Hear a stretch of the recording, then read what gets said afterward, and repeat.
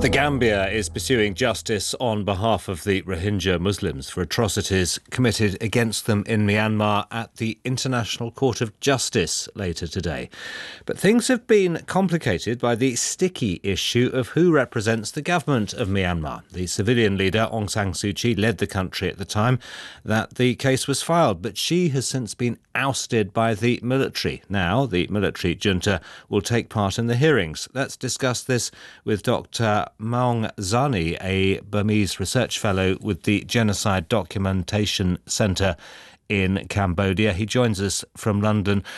Dr. Zani, does it matter to the Rohingya bringing the case whether it's the former civilian government or the present military regime who will answer their case?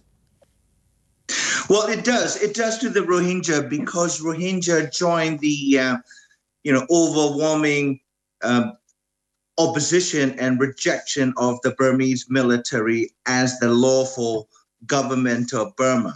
That you have seen over the last 1 year since the coup in February, the Burmese society has almost, I would say, universally rejected and launched even armed resistance across the country to get the junta out of the power. So it does matter to the Rohingya.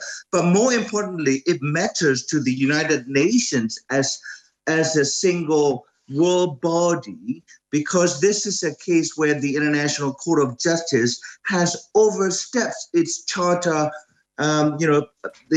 authorities, because when a situation such as Burma's today arises, where there are two competing claims of who represent and who speak lawfully for the state of Myanmar at the UN organs, the charter explicitly says that this is the prerogative of member states that will heed the recommendation of the Credentials Committee in New York. And so in this case, ICJ has overstepped its bounds. Because what you're saying here is that the military government in Myanmar, by answering these charges, is effectively taking international legitimacy. That's correct. Yes, some argue that, the ICJ, can be circumspect and needs to explain or become more transparent why, while Aung San Suu Kyi, who is officially and who remains officially registered with the court in The Hague as the official representative, is still alive. There's no indication that the court in The Hague has attempted to communicate with Aung San Suu Kyi to ascertain what her view on this is. Secondly, the Credentials Committee of the General Assembly has decided to defer the question of who represents Myanmar at the United Nations until this coming General Assembly. So this and that therefore the Credential Committee has retained the Aung San Suu Kyi appointed Myanmar representative at the United Nations.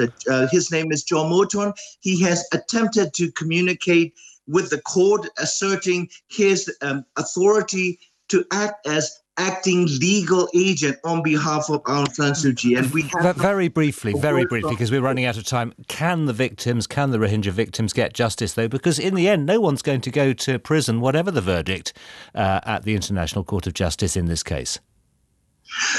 No, you are correct, but because this is the court of the state. This is not a criminal court like the International Criminal Court in the same city of the state. So we're out of time. I'm really sorry. This is Newsday from the BBC World Service.